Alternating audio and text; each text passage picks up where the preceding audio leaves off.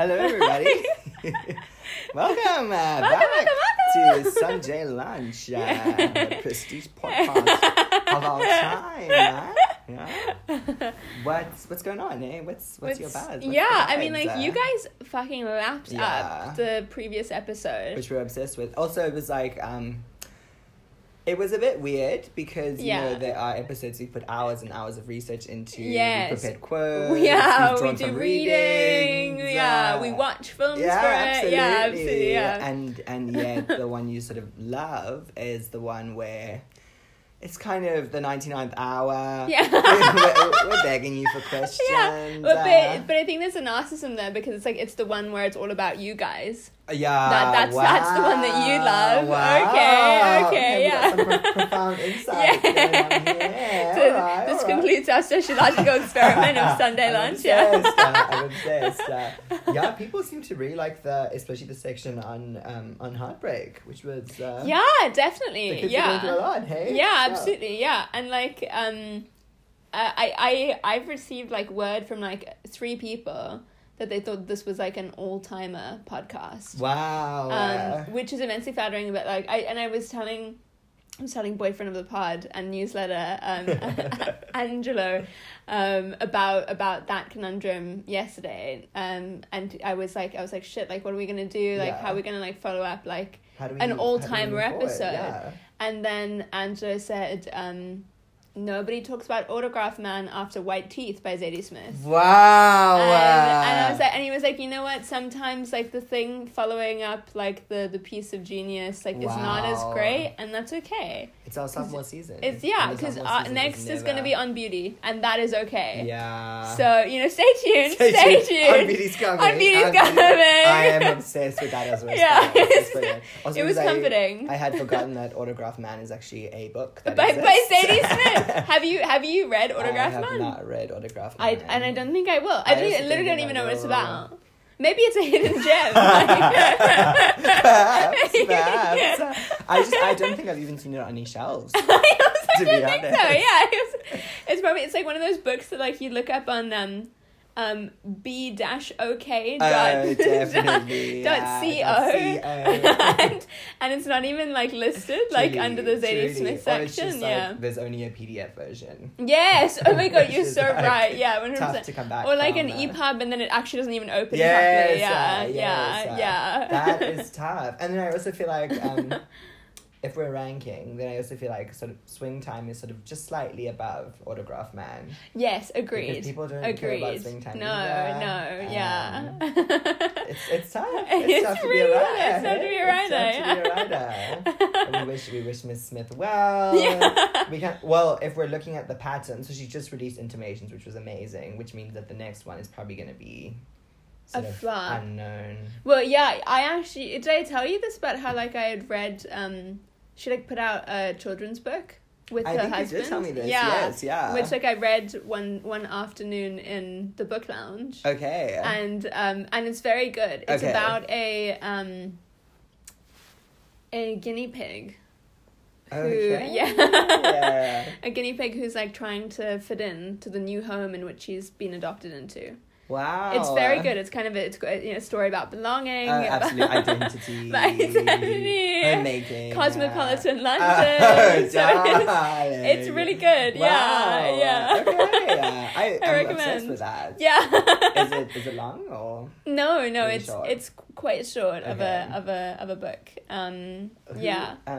Does her husband have like a background in writing or? He's a poet. Oh, okay. No, I don't think he's a novelist. It's funny that you asked that because I read this like interview with him a couple of months ago, which was talking about how he like for a long time he always felt like he was in the shadow of his wife's career. Wow. And because he's got like a small but like cult following as this like Irish poet and whatever. Okay. And he's Irish. He's Irish, yeah. Right. And so like and he described how there was a point in his life when like he would always be like allocated to the spouse's table. and like his which also is an kind of interesting thing to think about. Yes. And like his place card would be Mr. Smith. Wow. And I'm now forgetting his name suddenly. Which is sad. I really should be remembering his name, which is kind of remaking the violin. I am. Have you read any of his poems? I have, because he got like quasi cancelled for like one of them, like because not like in any kind of serious way, but it was like the poem is titled, or rather, okay, so the poem is about the beauty of interracial children, and the title of it is Miscegenation. Okay.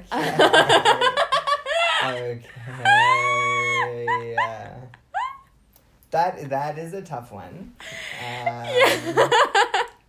Okay. Yeah. Okay. But yeah, Okay. that's him. I can't believe I've forgotten his name now. It's like Nick something. I think it's Irish vibe. Yeah. Nick. Most of the books are like dedicated to Nick. Yes. Yeah. Yes. So yeah. I must say I'm not a big fan of like any poetry that's sort of about the beauty of biracial children. It's true, yeah. It's true. You hate biracial children. I'm gonna actually come out and say this publicly on the pod. The first time is that I hate biracials. But there should be like less biracial representation, I think, in poetry. I agree. Absolutely, definitely. I say that as a biracial person, actually, so I can, yeah. Absolutely, Janet, absolutely. Well, I thought you were going to say that there should be less biracial people in the world.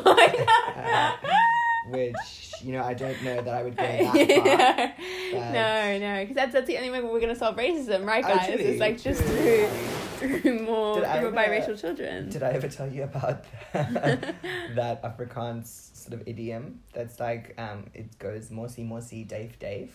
No. And it's like, so you literally translate, it's like blackbird, blackbird, dove, dove. And you kind of... Oh my, Ebony and Ivory. Okay. Truly, and they wow. shall stick together, and never the twain shall meet. Wow, that is a really that's a good to know. Okay, yeah. Sort of racism is baked into the roots and the language. Absolutely. Yeah. I feel like my parents are always like impressed when like I can say like any Afrikaans terms, so like I can't wait to like say that. Mossy Dave Dave. I'm sure they'll love that. They'll eat that up, won't they? Oh, damn, Okay. So we're in our autograph mine era. We are. Yeah. Which is to say, we're in our flop era, of course. Yes. We're sort of lounged across my bed in my gorgeous gardens apartment. Yes. We've had some wine. And a delicious pasta bake. Yeah. It was really good. Yeah. And sort of, salad leaves sprinkled with balsamic vinegar, which is what critics are calling a salad. Yeah. So we're feeling good, we're feeling funky, we're feeling fresh. But, my darling, are we feeling hot today? Wow, what an excellent question. I love to ask. You do, yeah. I was actually like thinking this morning. But like, what am I gonna answer? To this question, yeah. And I realized like I'm not feeling hot today, but I'm feeling very cozy. Oh, so which is pretty nice. I love that. I love that. Did you know that's the Norwegian word for cozy, which I learned from a dear friend of the pod, Andy, is koselig. Koselig. I think that's how you pronounce it. Okay, I love that. Oh my god. Okay. Girls today. Yeah, koselig girls. Yeah, that is great. Yeah. There you go. Absolutely. Yeah. So and in terms of that age-old question of are you a goddess, a cyborg, or a mad woman on the marsh? I'm mad woman on the marsh today, I think. Like that. Yeah, it's good. It's good stuff. Yeah. And I feel like it's like cozy mad woman. She's like bundled in like a blanket, absolutely, sort of like just wandering up and down. But it's like the windy moors. Yeah. It's like a quiet day in terms of the mental illness. So it's like she's only she's like there's a good. It's an amble through the moors. Exactly. Yeah. She's not sort of running screaming. Yes, definitely. Yeah. Exactly. Yeah. Yeah. And how about you, my love? I feel like Are you feeling hot? I'm in the exact same place as you. Okay, I'm wow. feeling cozy. I think we saw each other on Friday for like a nice work session, which was really good. Yes, following tennis. Following tennis, which is always hot, obviously. Yeah. And then I didn't really do much yesterday. I kind of went for a bit of a walk, which was nice. Nice. But I've been spending a lot of time at home recently, which has been really good. Okay, lovely. That's great. Feeling cozy and feeling like Mad Woman on the Marsh, kind of, but like she's like happily mad, kind of. Okay, like, good. It's like... I'm happy for her. Yeah. She's got dementia. That's like the extent of her madness, kind of thing. Okay, right, okay. Yeah. And it's like a pleasant sort of dementia. Yes. She's not like desperately searching for something. Yeah. There are pleasant forms of dementia. I agree. Yeah. Just kind of chilling. Like empty, no thoughts. It's peaceful oblivion. Yeah. Absolutely. At that point, yeah. Absolutely. We should pivot to our dementia era. Oh, stunning. Yeah. Absolutely. I mean, we've been halfway there for most of our lives, darling. Let's be honest. Is the head half empty or half full? It's the age-old question. Age-old question.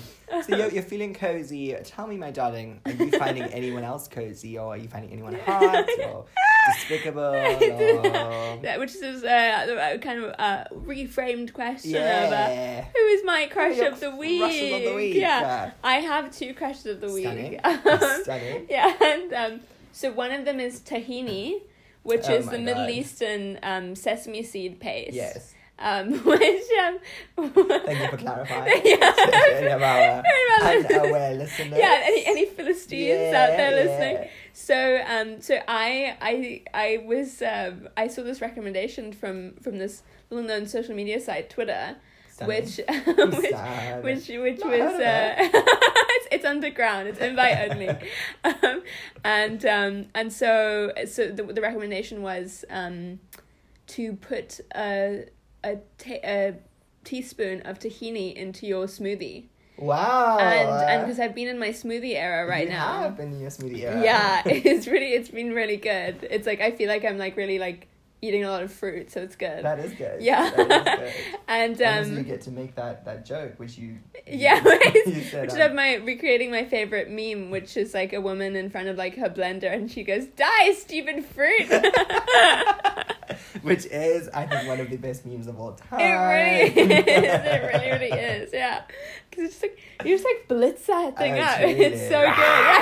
Yeah. That's Mad Woman on the Marsh. That is Mad Woman on the Marsh, 100%. Yeah, and she's got NutriBullet. Brilliant.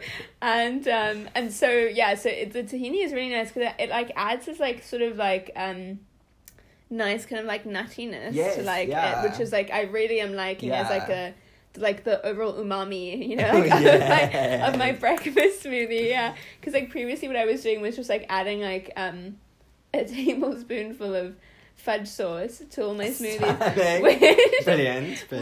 which is delicious, but kind of like defeats the purpose of like the smoothie as being a healthy breakfast. Yeah, that is true. Yeah, it doesn't kind of. I mean, I feel like with the tahini, it like really tethers you to the earth. Yes, it does. Yeah, tahini's a Taurus. Absolutely. Yeah. Fudge sauce is a Sag. It is gonna make you go crazy. Yes, it is 100%. So tahini is definitely one of my crushes of the week. Yes, and then the other crush of the week comes actually from a dream that I had that involved you. And the dream that happened last night, and it's hard to exactly say what was happening, but we were sort of like helpers in like a Santa-esque workshop. Stunning. And we were dream job.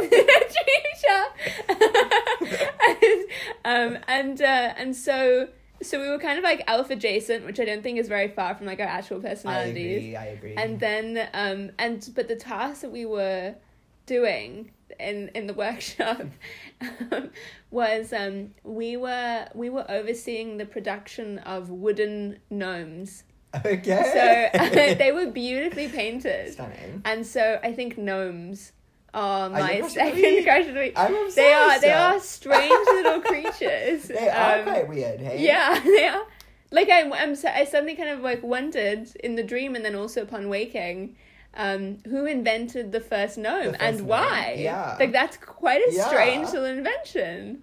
And Why that little man? what is the significance of a gnome? Precisely, as well? yeah, 100%. Well, isn't gnomes are from like mythology, right? Or is it kind of always like a sort of Well, they're always just like, ornamental?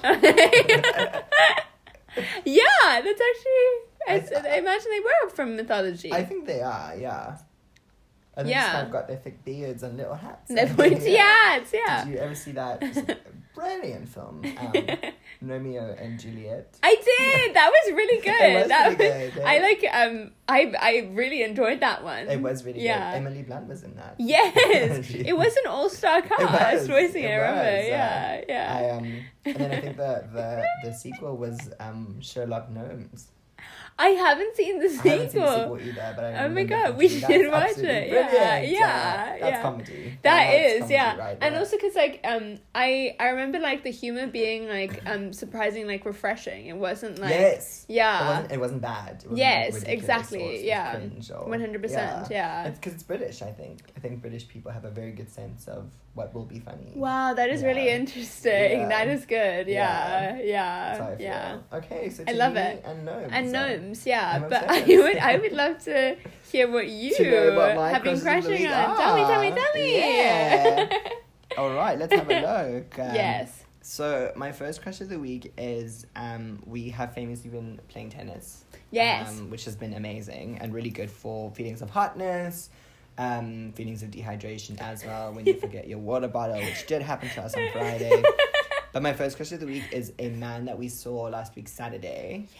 On our little tennis my adventure. God. And he had the most incredible calves I've ever seen in my life, I think. Yeah. He was just so hot, dressed really well as well, and his sort of flair on the court was really something to behold, I think. Yes. So he had power. Yeah, real Yeah. power, but real control as well. And he was just absolutely beautiful. So to that man, I say, good morning. And you are my first crush of the week. Yeah. My second crush of the week is I actually had a lovely evening on Thursday evening. I went to see friend of the pod, Mariam. And, Yes. potential friend of the pod, I'm not sure if they listen, but genuine lovely person, Giuseppe as well, who had been amused to a particular artist and had invited me to go and see the photo series that this artist had made of them and other various queers in Cape Town. Yes. Not to out Giuseppe, I would never dream of doing that, but yes. And we met at Roxy's actually before. Oh wow! Okay, neat. Which was nice, but I realized I hate Roxy's. I think Wow. Roxy's Why? is like if Ubs never grew up, but like it's older people. It's like a slice of Obs and Gardens. Very It slice doesn't of feel like it Ubs. really fits. Yeah, Yeah. it's sort of like a bit dingy. Yeah. And also And there's rickety stairs. yeah, it is a hazard, I think. Yeah, it is. And Yeah. also I paid 210 Rand for a double G&T, a single G&T, and my crush of the week, the macaroni and cheese balls, which I think is absolutely unhinged. It's deeply overpriced. Yeah. But the macaroni and cheese balls were stunning. Okay, They that's are nice. another That's crush of the week nice. for That's me. very good. Yeah. But I yeah. think that everybody should boycott Roxy's because those prices are absolutely unhinged. Yeah. Yeah. No, I agree. And it's true, like I feel a bit grimy, like Yeah, going in there. like, Yeah. and you need to sanitize Do it afterwards. clean. Yeah. Mop a bit, Yeah. mop a bit, darling. You got guests coming? Yeah. No. I then have two women as my next crushes of the week. Vicky Creeps and Tilda Swinton.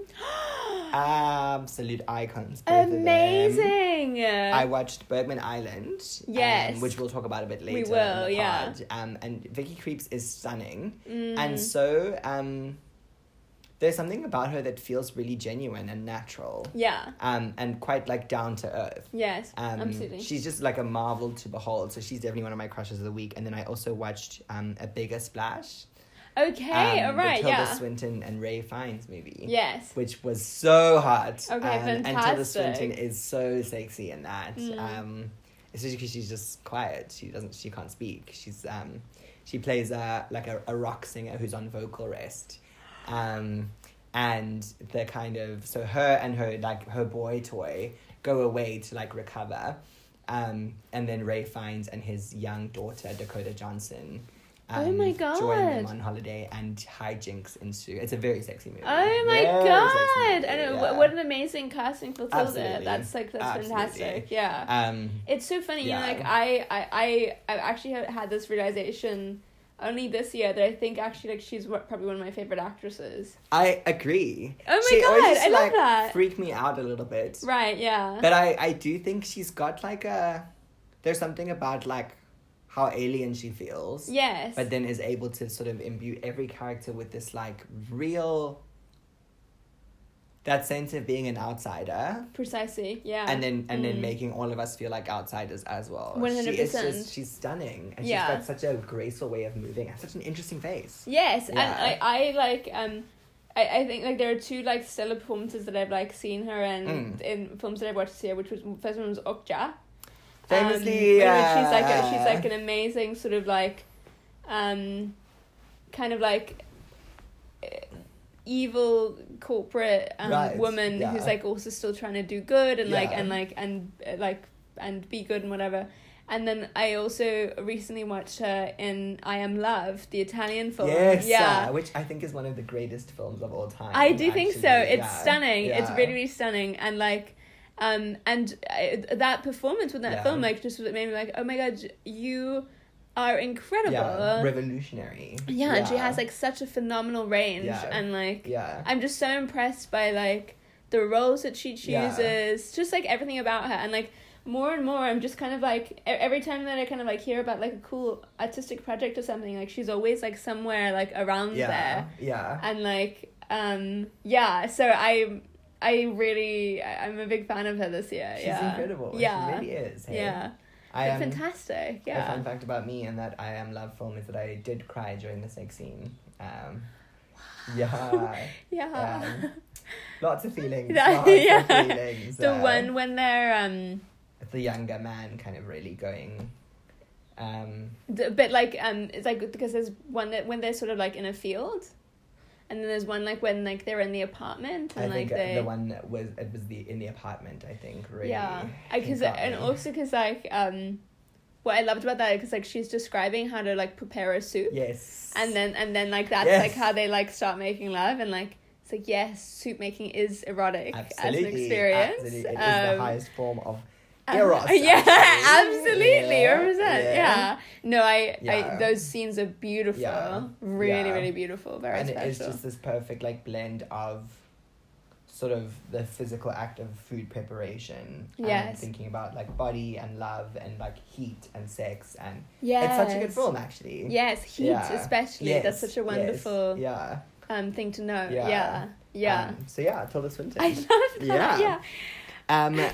Moving on, American Crime Story Impeachment has been a crush of mine for the Yes. past week. Yes. It's one of my favorite shows this year, I think. Oh my god, amazing. I okay. had no idea about all of the kind of dynamics of the Bill Clinton and Monica Lewinsky relationship. Yeah. And it has just been so interesting, and it's been done so well. It's like gripping but not salacious or not sort of sensationalist. It's like, I feel like it really looks after the woman, and also sort of is not like flatly like kind of bashing Bill. It's just it seems like a really interesting work of art that is interested in portraying lots of very different, difficult people in the best light possible, or the most empathetic light possible. Yeah. Sarah Paulson is amazing. Beanie Feldstein is amazing. Edie Falco as Hillary Clinton is phenomenal. Wow, amazing. Clive oh my Owen god. as Bill Clinton. It's an incredible show. So Who that's been is my playing crush. Monica Lewinsky? Isn't Beanie it? Feldstein. Which Damn. does not feel like it would work. Yeah. But she, I think it's hard, and it's something I was thinking about in relation to what it means to look at actors, knowing that we have so much access to them with social media and Right, stuff. yeah. It is hard to see past her as Beanie Feldstein, but she is a phenomenal actress. That's interesting. And she really...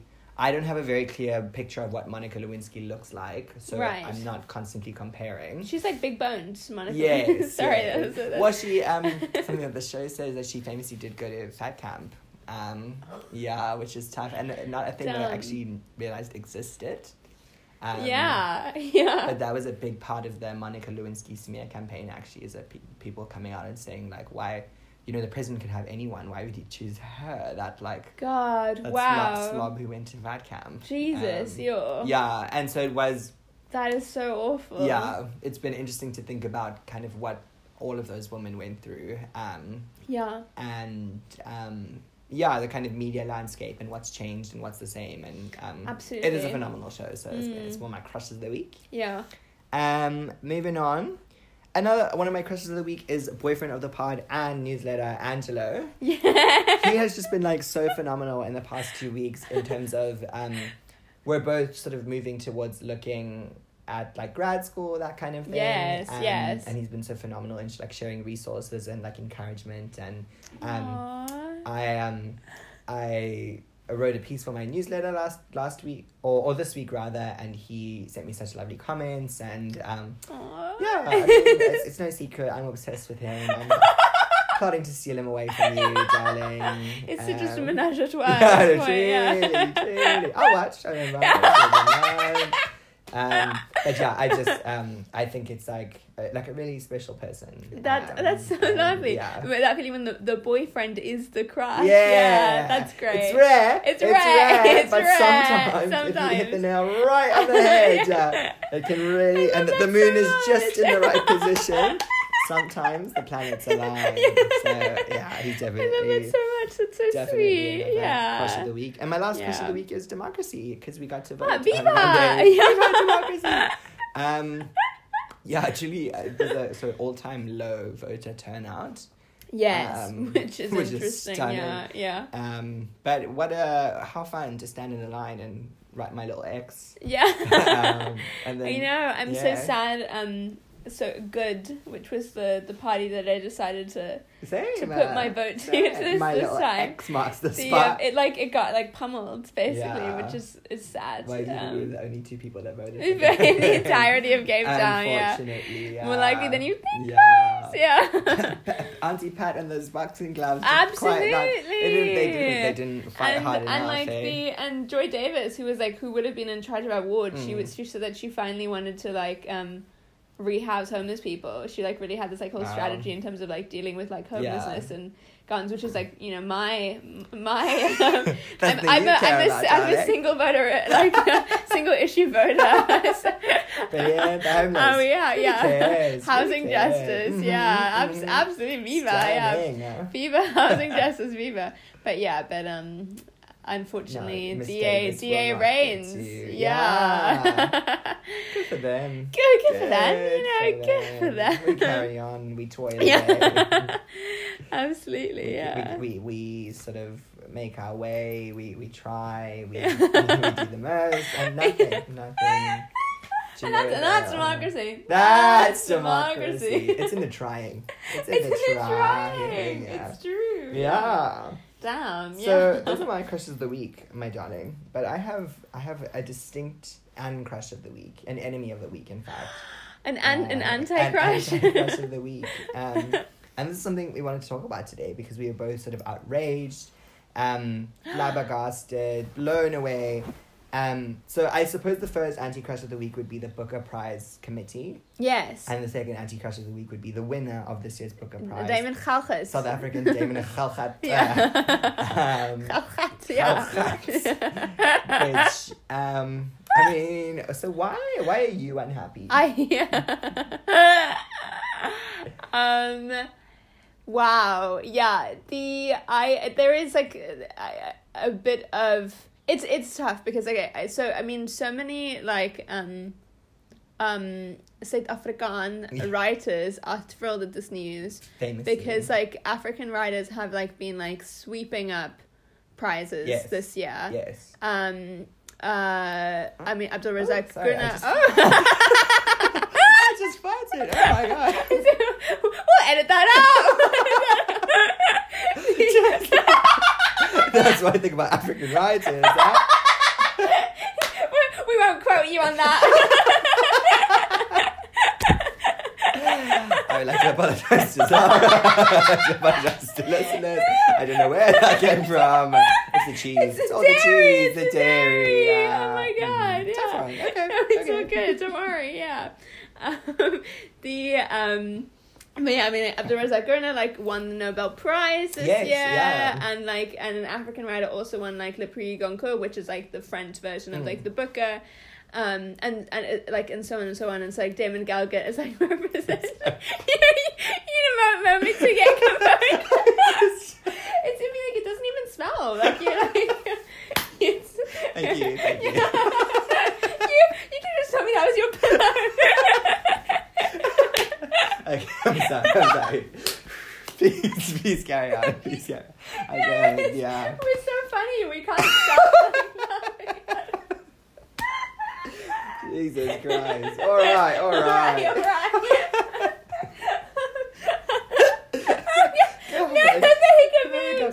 Okay. Yeah. Right, Damon Galgut. Damon Galgut. So everybody was like, woo, Yeah. African writing, whatever. But I'm just like really, I'm disappointed because like when I read like this, because I before this year I didn't know anything about Damon Galgut. I have to heard say, the name. yeah, I proudly I did so. my thesis on white White African writers, writers. yeah, absolutely. Never heard the name. Yeah. Never came across it. Exactly. Yeah. And like yeah, which is really interesting as well. Yeah. And so I'd only heard of him this year when there was like this review of The Promise, which is a book that he has won the Booker for this year. Review of The Promise in the New Yorker, and like just from reading it alone I could kind of get a sense of like, oh, it's just like South African white writer writing on like all the themes that African white writers have written on, like for 5,000 years. 5,000 days. Yeah. Land, family dynamics, shame, guilt, somebody's coming home from overseas to deal with the estate, you know, like all of that sort of thing. And like, and it was just like, it didn't strike me as like something that I would immediately be drawn to read, unfortunately. And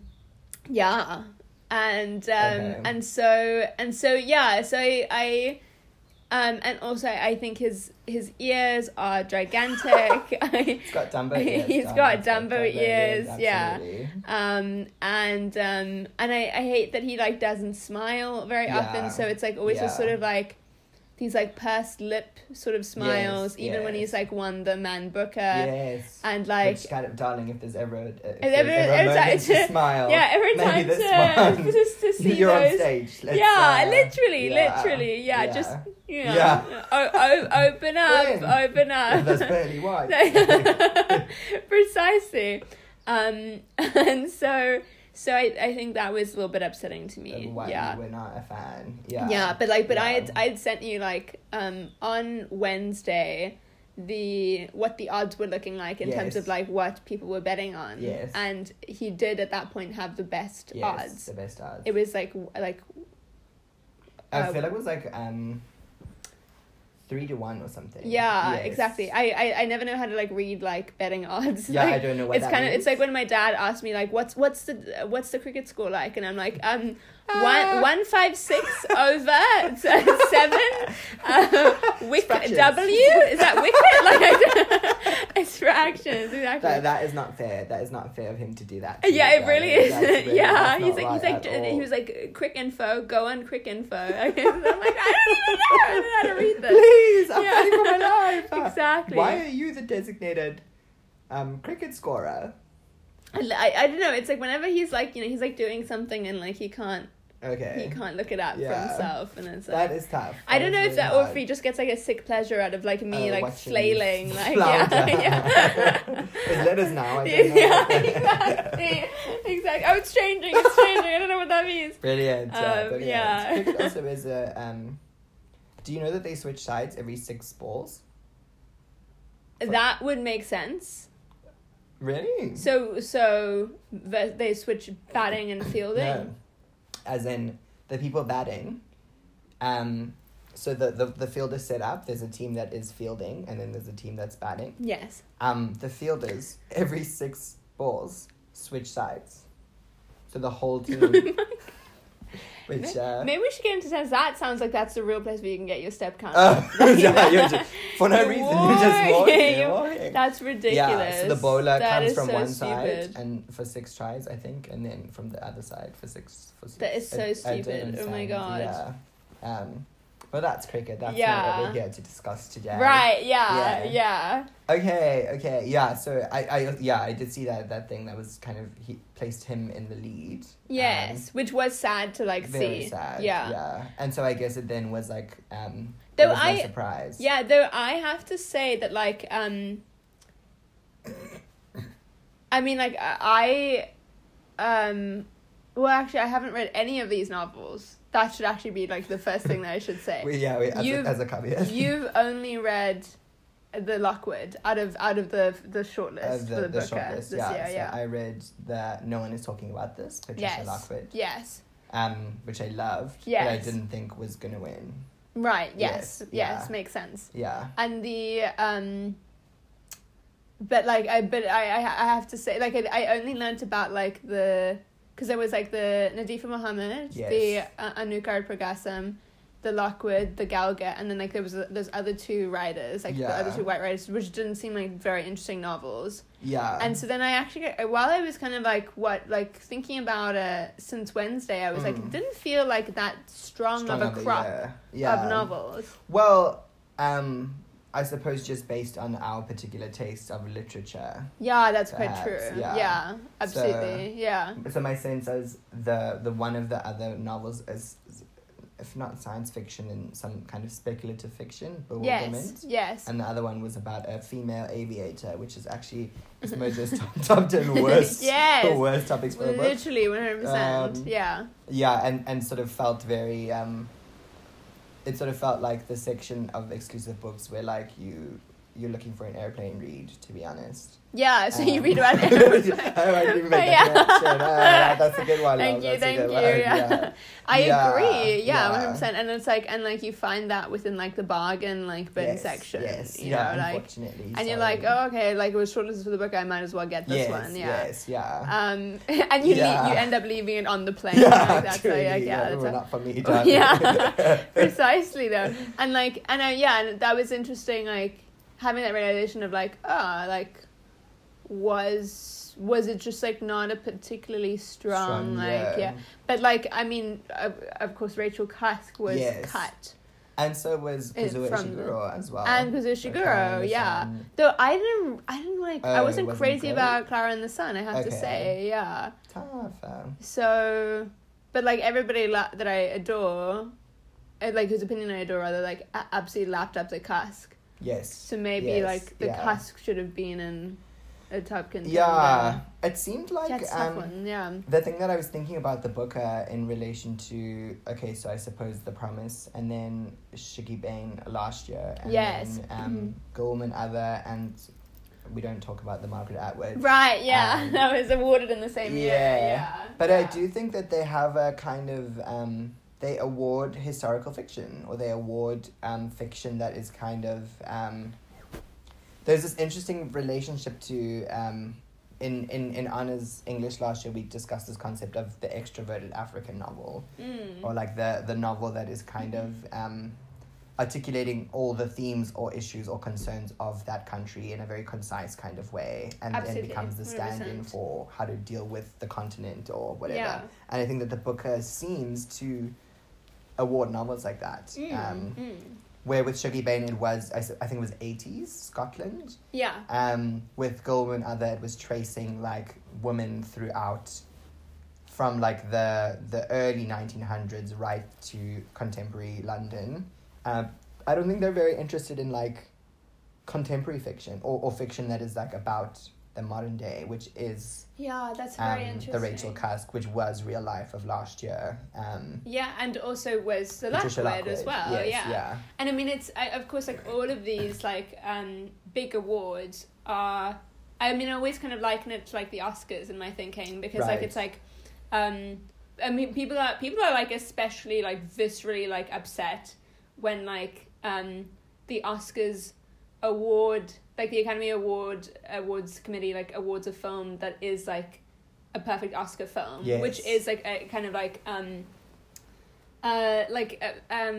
feature dramas, Yes, that yeah. are often have some kind of like historical Yes, like component dream to it. book, Yes, yeah. exactly. Yeah. Yeah. And so and people like always get upset about that, and it's like it's never gonna award like the really interesting, yeah, like, pushing films, precisely. yeah. And yeah. like and especially rarely will award fiction that is not from fiction or like film that is like not from like a Western paradigm, that is like trying to like kind of like speak to its context in an interesting way. I mean, I think in the sort of Oscars example, if you can think about like the film A Separation, the Iranian film by Asghar Farhadi, which many people were saying like that should be considered as like a best film of that year in 2011, but is not, because of how everything is set up.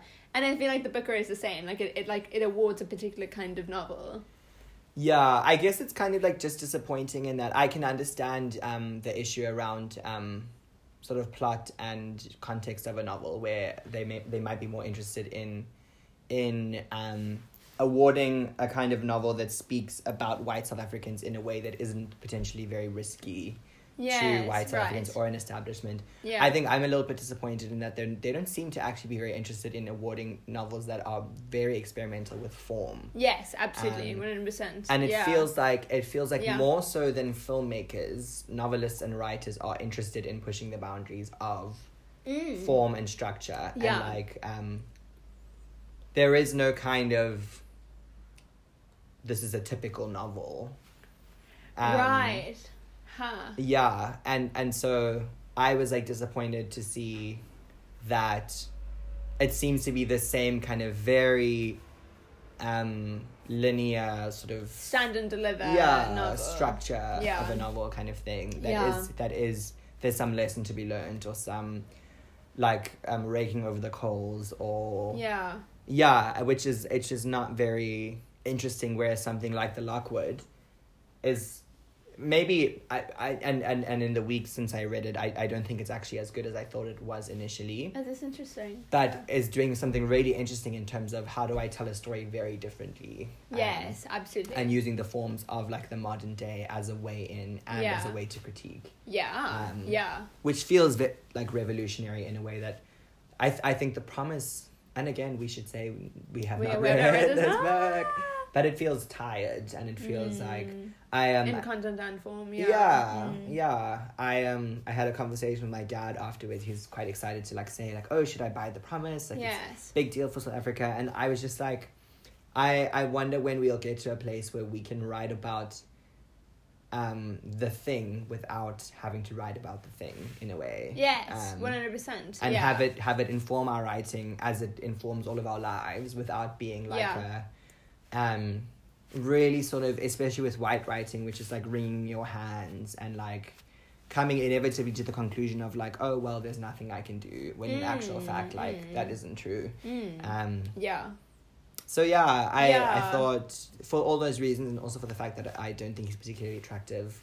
No, darling. he is like the least attractive of the whole crop of writers. I agree. Yeah. And it was tough that they put him in between Anouk Ariprakasam and Patricia Lockwood, who I do think are the hardest of 100%. So just like emphasize how ugly he was. Unfortunately. Absolutely. So those are things on The Promise, eh? And it's I had told Mary like on Wednesday, so I'm part of this like book club which I was invited to by my parents, which is like a whole bunch of their like 60-something-year-old like friends, and they like all talk about like the books they're reading, and occasionally like meet up over Zoom to like discuss like a particular book or whatever, and like or like have some kind of author talk type thing. It's all very cute, and so I had sent to that WhatsApp group the like the betting odds for like the winners of the Booker and everything, and it was interesting because like one of the group members, who shall not be named, she offered really great like critique actually on the book, on The Promise, and she was saying that she's also from Pretoria, and that she found like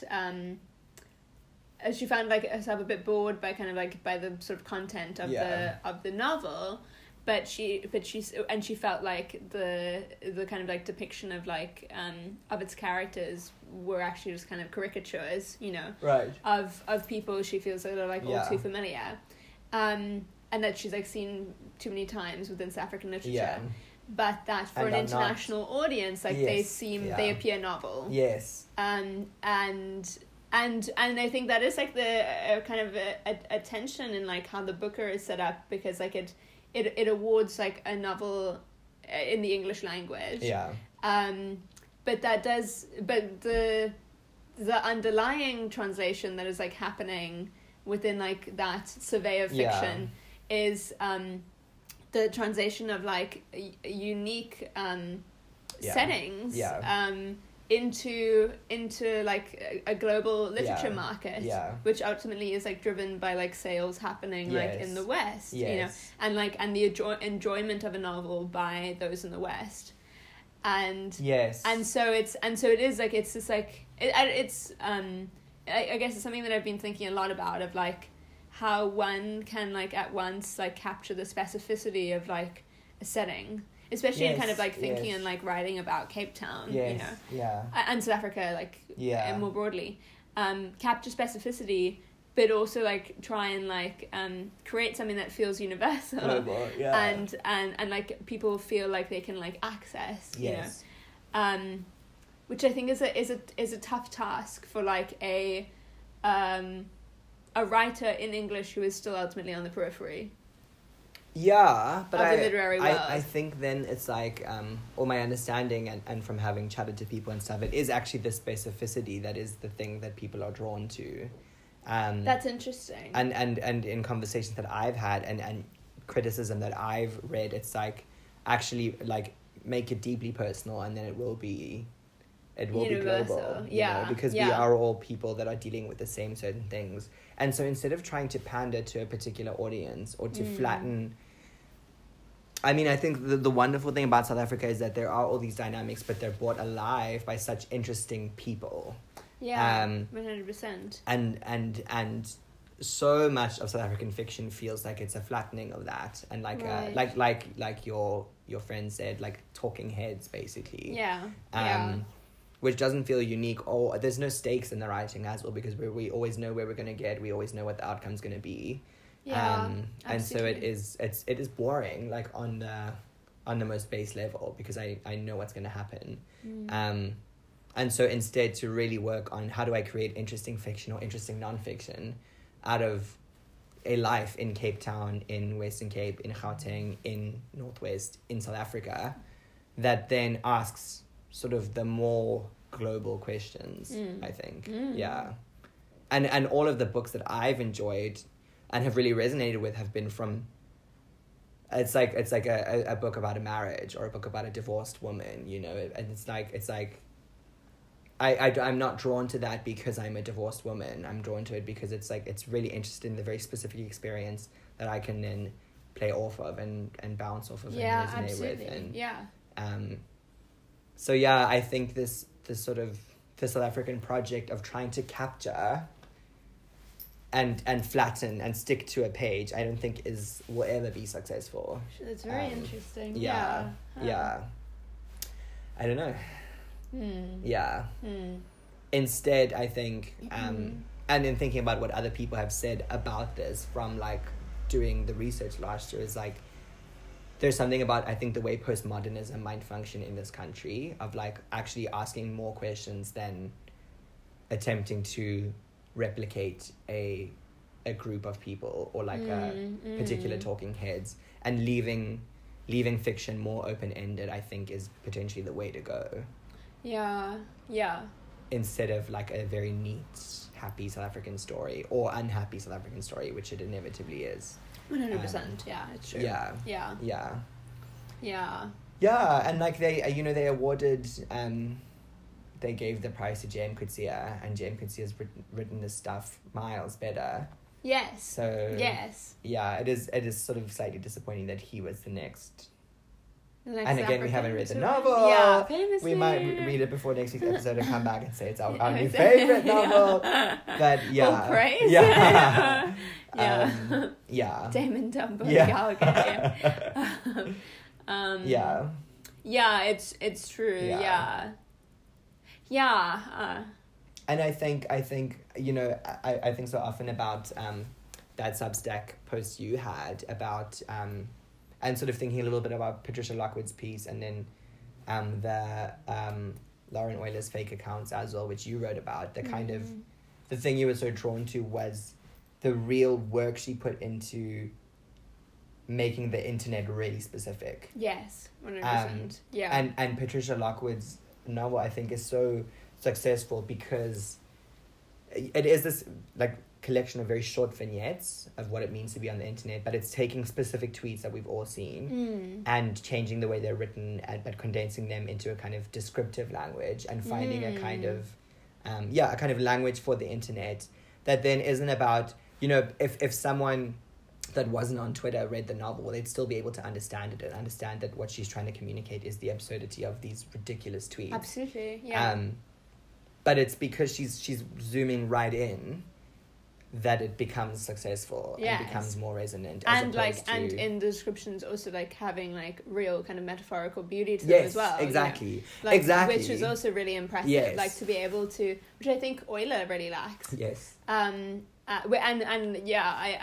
We bring up those two in relation to each other because like they were published around the same time and like are both like, you know, in the in like the simplest like PR kind of like sense of them, like they're both novels about the internet. Yes, yeah. And like the internet age. Yeah. But like Euler, like there's no it's just like a kind of straightforwardness. Like there's no attempt to like for like language itself to be like beautiful and the description to be beautiful in that instance. Yeah.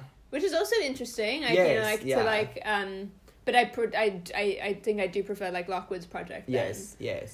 Yeah. Well, it feels like the Euler is kind of about what happens when your brain is so fried that everything becomes literal then. Yes, agreed. And more about the project of if you live online, what does it mean to constantly be watching yourself and have 5,000 other people watching you? Yeah. Whereas Lockwood is interested, like you said, in sort of the level of the pixel almost. And making beautiful things out of that. Yeah. And out of a thing that oftentimes I think we think is quite ugly or we're told to believe is quite ugly. Absolutely. And I mean, maybe that's why she got nominated for the Booker, because it is, I think it's an incredibly difficult thing to do. Yes. But I think incredibly effective for how it's not a caricature of the internet, and it's not a kind of kids, this is why your screen time should be like 1 hour a day, whatever. It's I'm trying. I'm desperate. It's about this is a woman who lives on the internet and it's so ingrained within her that she feels it's part of her skin. And then she's disappearing into it, and it's disappearing into her. Yes. Yeah, absolutely. Yes. Yeah. But it's not judgmental in the way that it feels like a lot of South African writing is quite. It's quite judgmental of its characters and also of itself. That's interesting. In the way that maybe fake accounts also was. I think maybe that what we're trying to articulate is there's cynicism. Yes. Cynicism is exactly the word. Yes, yeah. Which is so prevalent within the Euler. Yes. Yeah. And what you would say in South African white writing. Yes. Yeah. And I think that cynicism can be helpful, especially if you harness it and look at the cynicism itself. But so much of it is literally like we read that, I don't know if you read the review that Angela sent through, the London Review of Books review of The Promise. No, I haven't. No, by Adam Mars Jones. Yes. Yeah. We shall link it. We shall link it because that gets to the heart of it. It's like this book is so frustrating because it it sets up characters and then knocks them down. Right. And every sentence that its characters think will then be sort of retracted by the next sentence told from the narrator or whatever. Yes. And it's a novel that kind of feels full of self-loathing and sets up its beautiful imagery only to like have it smash itself in, which is incredibly frustrating, because then I don't think you can trust. It's one thing not to trust a narrator, but it's another thing not to trust a book, I think. And I'm not interested in reading stuff that is only making beautiful pictures so it can then take a dagger through them. Sure. Yeah. Wow. Yeah, just like a knife through a Monet. Exactly. Yeah. Exactly. Yeah. Especially because it suggests to me that you think you have nothing to say, in which case don't say anything. Yes. Yeah. Right, absolutely. Yeah. Yeah, it was really funny to me because like the LRB after Damon Galgus win was like resharing like that article, and I was like, guys, like I that, don't know, and like, I was like, was that on purpose? Because like you guys like ultimately like must be a bit sad about like the fact that like Lockwood like who was like a I think contributing editor at that point, like at this point has like lost, or like were you guys were just like, well fuck, this is the only Galgut piece we have, we gotta share it. Patricia Lockwood was on her phone at the ceremony and she retweeted. Oh my god! Read this, you brute. Yeah. I know, I love how like she posted photos like on her Twitter and she was like pics of a loser. Yeah. It's so good. She's so funny even in like defeat. Yeah. And I know that she's gonna write a brilliant book about the whole experience, I think. 100%. Yeah. Absolutely. Yeah. Well, I mean, That's like speaking about like art and like it folding in itself, I suppose like that's a good segue. Segue into Bergman Island. Yes. Yeah. Which is a film we've both seen, I guess, in the last week. Yeah. I really enjoyed it. Yeah. I feel like I'm constantly like reading about the work of like Mia Hansen-Løve and really like everything sort of like points me in the direction, but like I haven't ever actually actually delved into her work, and so this was like nice. This was like my first Mia Hansen-Løve. And this is her first feature film in English, which was really interesting. And the film is set on is it Faro? Faro, I think. Faro. Just say it with conviction. Truly. The Faro Islands in Sweden. Yes. And that as like it was so, and Ingmar Bergman's relationship to like that island was that that was like a location that he scouted for one of his films, and then he just fell in love with the place, and it eventually became like the kind of like home where he settled for most of his life, and then eventually like died like on that island. And so that's sort of backdrop to the kind of setting, and then introduced into that setting are this couple, both of whom are filmmakers. Chris and Tony, I want to say. And Tony, and Chris is a girl. Yes, Chris she's a girlie. She's a girlie. That's Vicky Creeps. That's played by Vicky Creeps, and so she's brilliant. We love her so much. So Chris is like. Well, I mean, Tony is like it's very clear is like the more established, successful filmmaker, and he's got this like residency on the island, and Chris also has residency on the island, but her kind of like status as filmmaker is like less. There's less gravitas. Yeah. It seems like I got the impression that she'd made one film. Yes. Yeah. Exactly that, and like, but they have a child together, like this couple, and the child's like in New York being looked after by their grandmother while like they very chic, as that's where children belong. Truly. Not at the residency, and so they're both like at this residency and like are settling down to like work on like what they're going to be working on. And so Tony kind of immediately launches himself into working on this screenplay that he's like in the middle of writing. And Chris, like, at first, like, really has difficulty in terms of, like, getting into writing this, like, story that she's, like, working on. She's only got the outline. She feels kind of frustrated with the writing process until about, like, midpoint during the film. She begins, like, describing the kind of epiphany around the writing that she's had. And she's relating it to Tony. And the film becomes a film in itself. Yes. In which like Chris is narrating like this film that she's envisioning, and we get to see it. Yes. And but it's kind of like this narrative like of this film within the film is happening, and it stars this like incredible performance by Mia Wasikowska. Yes, yeah. So good. She is brilliant. I love her. Yeah. Wow. Which like, and so that like narrative running underneath keeps on getting interrupted by like Tony having to answer phone calls and like, and that like narrating like Chris's whole like narration and everything like that, and so on and so on. Until like sort of like the fiction and the reality sort of like blend and like collapse into each other within that film. Yeah. And it's brilliant. It's so clever. Is. So that is kind of one of my favorite things is when that is the sort of, you're kind of not sure where one thing stops and another begins. Same here. Especially when it's to do with art making and writing. Absolutely. And that kind Yes, of thing. definitely. Yeah, and it reminded me of a different film I saw earlier this year with Aubrey Plaza and Christopher Abbott, who is, I mean, of course, one of the most beautiful men alive. And that was called Black Bear, and they didn't do it quite as well as I think Bergman Island did. But it's kind of like it's a film set, and then there's another movie happening underneath it. But it's also inspired by real life events, and you really are not sure what is true and what is fiction. Right. I don't think it does it quite as well as Bergman Island, but even like Bergman Island, I think is like, it feels quite like confounding in a really beautiful way as well. Yes, absolutely. Yes. You kind of come away and you're like, I'm not 100% sure what I've watched or what I was supposed to get from that. Yes. Well, it's like that gif from Lord of the Rings in which Frodo is like, all right, keep your secrets. Exactly. Yeah. Exactly. Yeah. Nice little Lord of the Rings reference. I Stunning.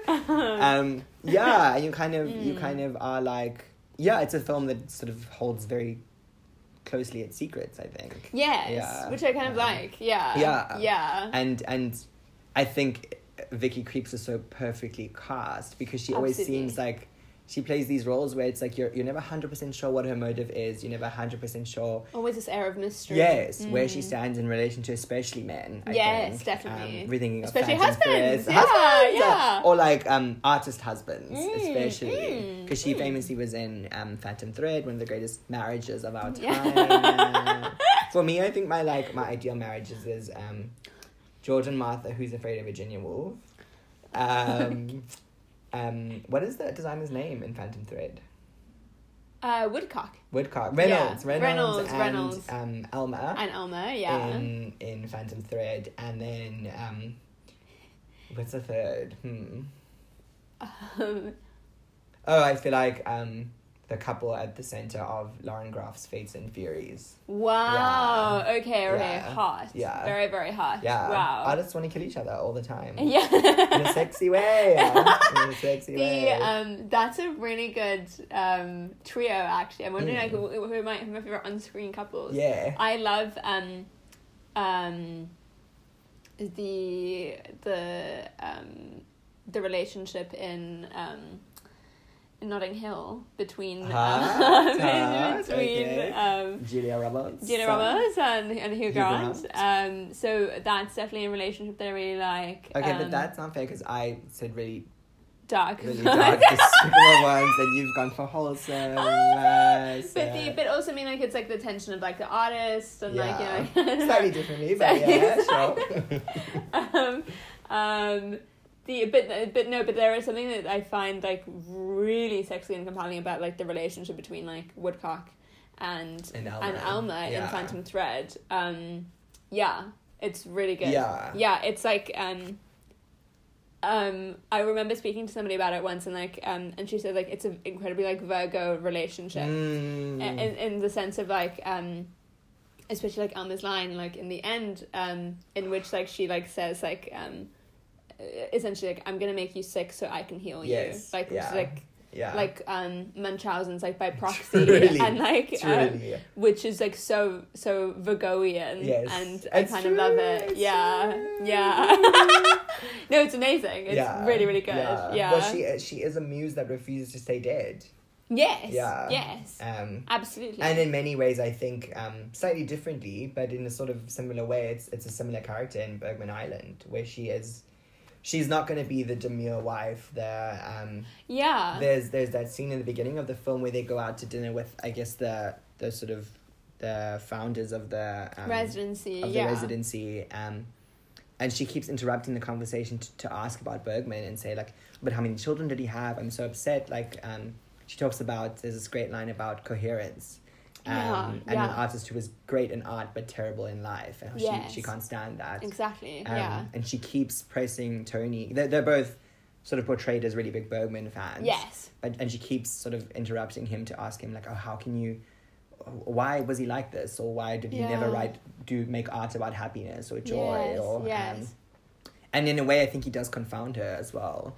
So he confounds her, and Chris confounds Tony, and it's like there are so many things happening in that relationship. I think. Absolutely. And like and what I really liked about the film was that it's not a kind of like overtly feminist film, and its kind of relationship to cynicism as well, which seems to be like an interesting theme that's like popped up in this episode, is like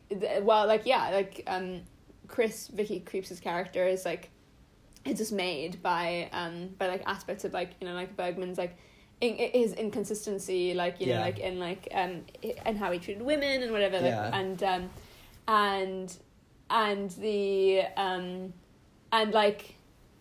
but like it doesn't, like, that isn't like the kind of like gripe that like hangs over like her relationship to her husband, or like her relationship to like the art, or like or even her own artistic project, which then we see unfold, of course, like over the course of the film. And I think that's the really cool thing, that like there is like it's kind of very like subtly feminist, and then in the end as well, like so when kind of like fiction has been subsumed into reality in the form of like Chris having directed like this like film that she like describes like in the film, she is then like visited by on set by Tony, who brings along the daughter. The couple's daughter, I should say, and that's also marvelous, because like it's this kind of very, very subtle kind of reconciliatory picture within for this couple, because like it's the man has like taken on the kind of domestic work of like this child, and has given space to his wife to be able to make the picture that she wants to make. Which is genius, actually, because it's like there's nothing, you know, harpy-ish about its kind of like vision of like of liberation or equality. It's just it's like just allowing the space when that's needed. You know. So I really enjoyed that vision, especially like of like of the husband like taking care of like the child and bringing it to her when she's wrapped up on set.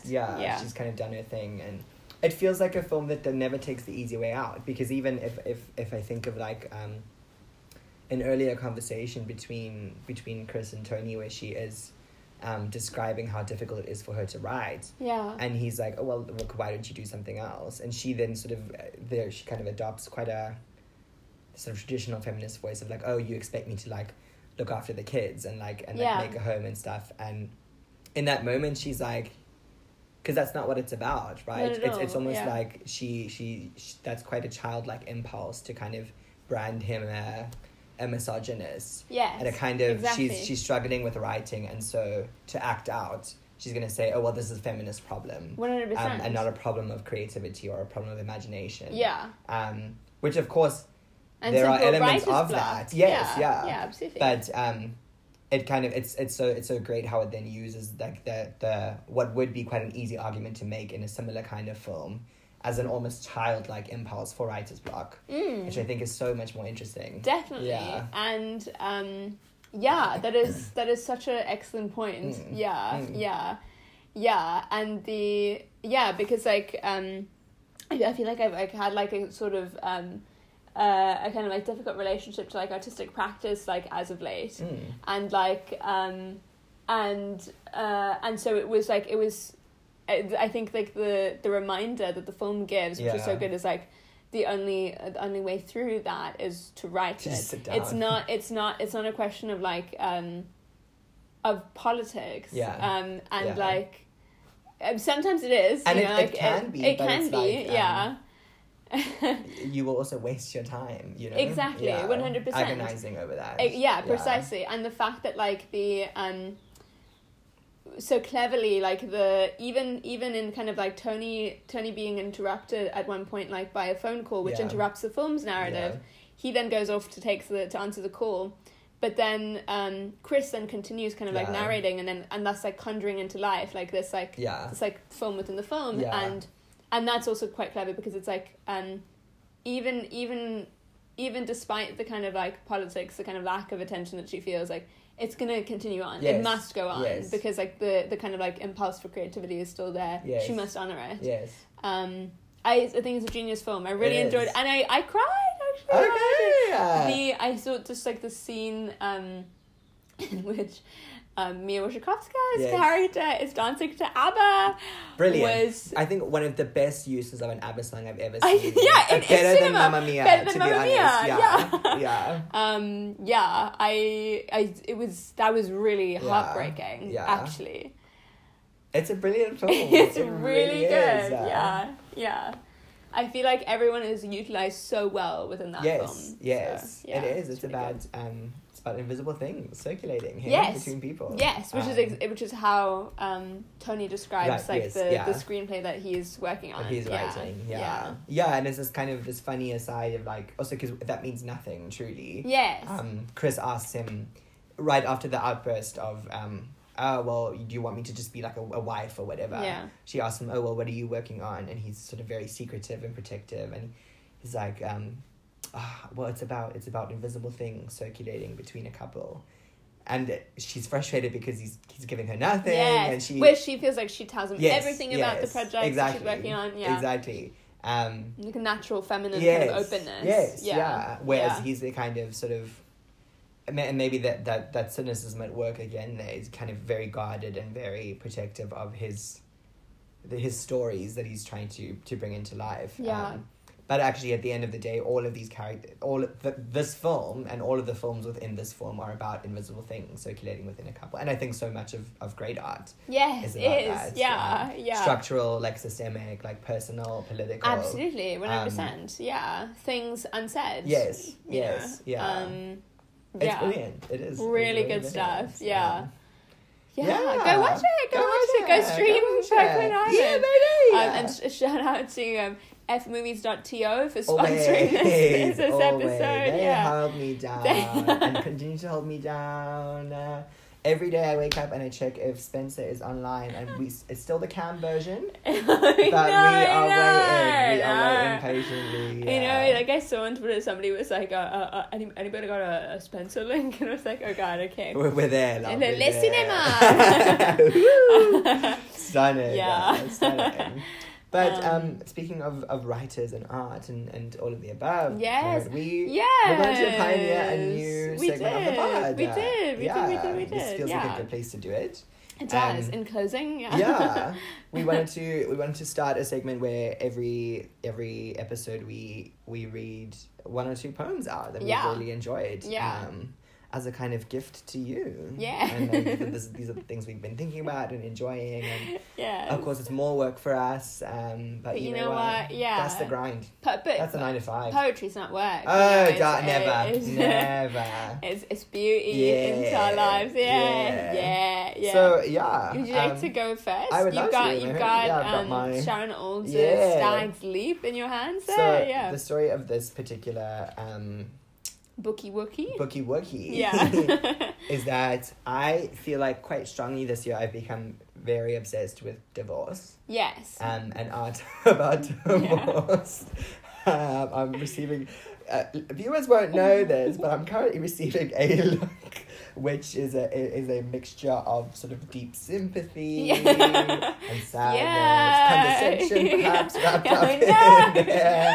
No one can say for sure. But I do feel like I've really enjoyed art this year, specifically about marriage and divorce.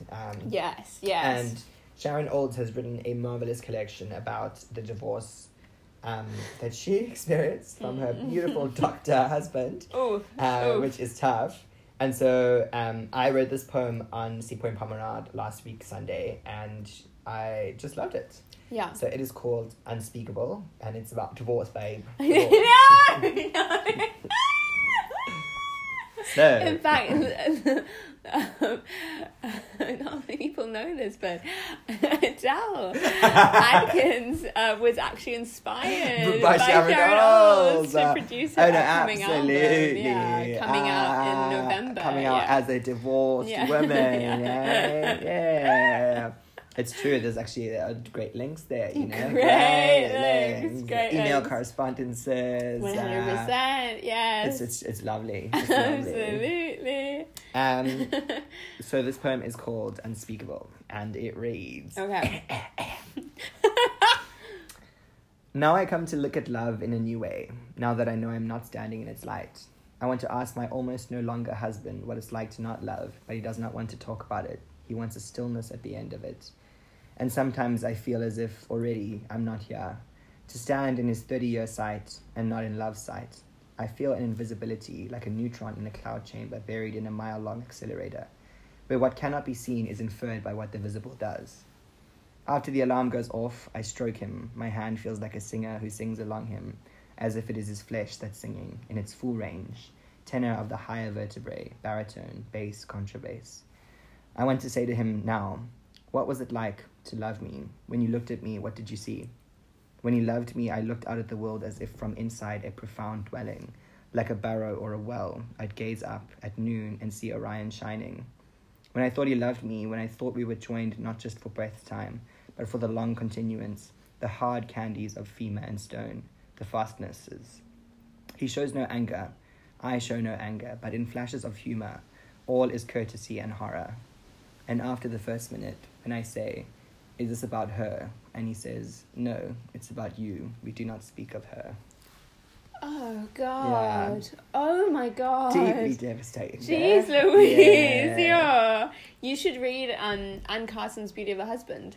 I have it downloaded on my little Kindle. You gotta read it, yeah. But unfortunately, my iPad is currently experiencing a glitch wherein every time I open a different novel, I am transported back to Tori Peters' Detransition, baby. A novel I did read several months ago. Yeah. Steve Jobs said trans rights. So I'm in the political place of not being able to read anything other than detransition. I'm obsessed with that. Oh my God. Yeah. That'll do. That'll do. Yeah. I hope you get to read it somehow though. It's an amazing like book on in like true kind of like Anne Carson style, sort of like kind of like fragmentary lyrical poetry vibes about like marriage and divorce. Okay. It's actually, that is probably my favorite literary couple. Oh, hi. I think. Okay. Yeah, I have to say. Okay. Yeah. Right. Yeah, it's very good. I'll give it a go. Yeah, do it. I wanted to read this poem, which is by Rosa Lister, and it's called First Years, because it makes me think of. I feel like I've just thought so much about teaching this year because of Boyfriend of the Pod, Angela teaching first years, and you teaching students at Redacted College. Yeah.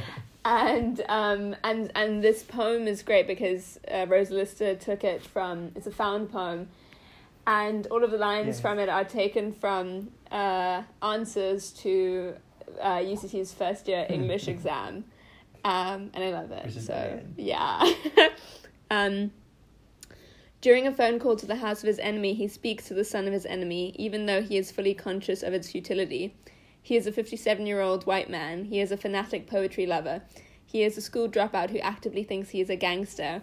He is aware of the tensions that arise when certain things are intermingled. He is in love with a girl called Victoria. His name is Jeremy. During a phone call to the house of his enemy, he speaks to the son of his enemy about the rates, the plague, and the telegrams, about the 11 official languages decorating the South African flag, about the metaphysical problem that is life, about the Nazis invading France. Although this is not as bad as it was years ago, it will happen. About the Robin Hood-like Haitian fugitives and difficulties of entrapment, death, and so forth. If we analyse the text with a microscope, we will see that during the phone call to the house of his enemy, Jeremy realises he's made a terrible mistake. If we analyse the text with a macroscope, we will see that during the phone call to the house of his enemy, he realises that the sequence of life is meaningless and that the only choice is death or death. This needn't be a problem. During a phone call to the house of his enemy, he has a falling out with Mike, Victoria's sister, about a group of suburban children and at the record store and other Negro-related aspects of the text. It seems I get that person on the board, yeah. It seems that something has been lost in translation, but I can confidently assert that the rats indicate Algerians during the occupation of France. The rats represent the Jews. The rats cannot communicate with humans, and therefore the rats represent the Nazi occupation of French Algeria. Everything ends where it began, and vice versa. All children can be symbolic of all children, and they know that to define something is to do the opposite of what it meant. There is a fancy French term for this effect. It escapes me now. Perhaps in France, formality of speech is not an issue. Careful analysis is the only antidote to this confusion. Let us begin. Oh my god. Brilliant. It's so good. It is brilliant. Yeah. She's a genius. Hey, she really is. And so funny. Yeah. Terribly funny. It's really hilarious. Yeah. I think there's it's a special skill to create a found poem. I think so. Yeah. It's brilliant. That is genius. It's so fun to recognize those novels as well. Yes, exactly. Yeah, there's On Beauty there. There's The Plague. There's another one that came to mind, but I've now forgotten it. His name is not actually Jeremy in On Beauty, is it? That seems like... I don't think so. It's Howard. Howard is the father, but I'm trying to... Oh, the son. The son. I Jerome, don't think it's... Isn't it? Yes, it is Jerome. It is a J name. Yes, yeah. I think it is Jerome. Yeah, I think you're right. Yeah. Oh, that's unfortunate. To that person there. Jeremy. We've all been there, right? We've all been there. Racking on about no one, eh? Yeah. Oh, God. Painful. Brilliant. That's such a great choice, dude. And to cap off our recommendation and discussion of art. Yes. We have that little segment on this podcast where I recommend an album for Mari to listen to, and these days the album that I'm playing on repeat, much to the delight of my neighbours, is Lana Del Rey's Blue Banisters, and that is my recommendation for the next 2 weeks. I haven't noted her down. Would you consider yourself a Lana fan? I am proudly. Okay. Proudly she's a Lana stan. Gay. Yeah. Do you think that people would think that I'm a Lana Del Rey fan upon meeting me? This is something that I was thinking about when in listening to Blue Banisters these past couple of weeks. I think so, yes. Okay, that's interesting. I think that women that listen to Lana Del Rey are very different than gay men who listen to Lana Del Rey. Yes, that's a fact. I actually do not know of many women that listen to Lana Del Rey. Yeah. Are you serious? Yeah. Is there someone that you are thinking of, or? No, but I thought it just everybody kind of... No. Related to Lana. To be honest, I don't know what many people are listening to ever. Okay, at any given time. At any given time. But if I think about the women in my life, I could confidently say I think very few of them, if any, listen to Lana Del Rey. Sure. Yeah. Wow. Yeah. So if you're a woman in my life and you listen to Lana Del Rey, please reach out. Yeah, we'd love to know. Let's talk about it. But I do think I like women who listen to Lana Del Rey more than I like gay men that listen to Lana Del Rey. That makes sense. Yeah. That makes sense. Yeah. So having said all of that, I would say yes. I do think that I do not think people would be surprised to know that you listen to Lana Del Rey. I'm a big fan. Yeah. I think that's quite true. Yeah. And I think this album is really good. Okay. It's like it's her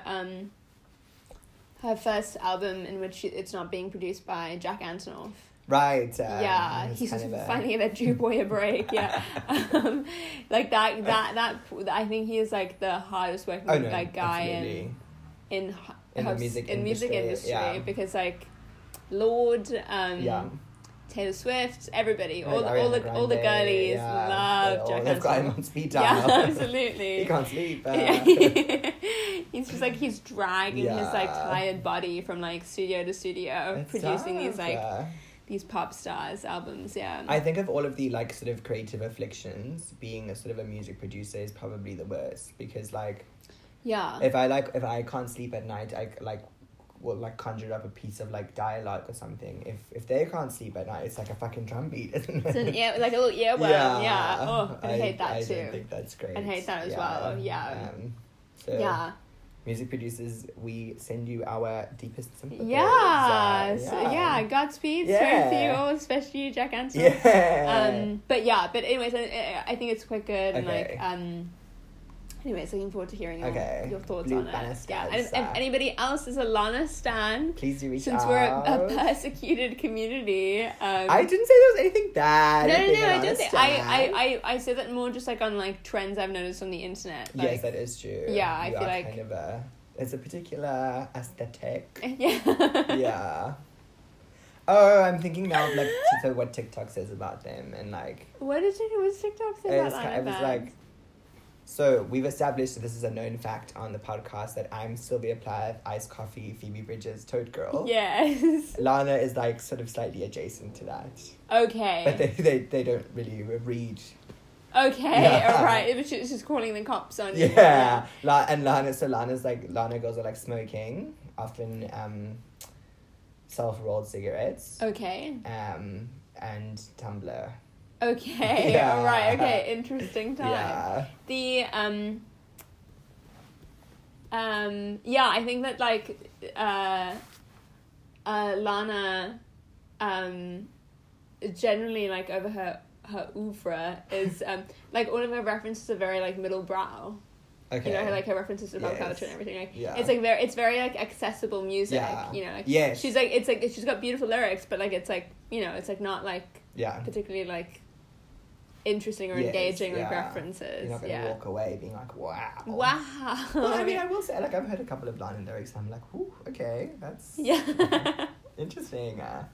She just, to me, it's like, she seems like someone that is sort of very sad. Yes, that is very true. Well established. Yeah. So I'm looking forward to it. Yeah. No, I think it should be good. And I've listened to like one or two of the songs which you recommended to me. Yes. The one you recommended to me, I actually did despise. But a couple of the others I really like. Okay, that's good. So I will be back with a full report in 2 weeks. Yes, yeah. Can't wait to speak to you guys again soon. We will see you then, kiddos. All right. Yeah. Farewell. Bye. Cheers. I hope you've enjoyed our flop era.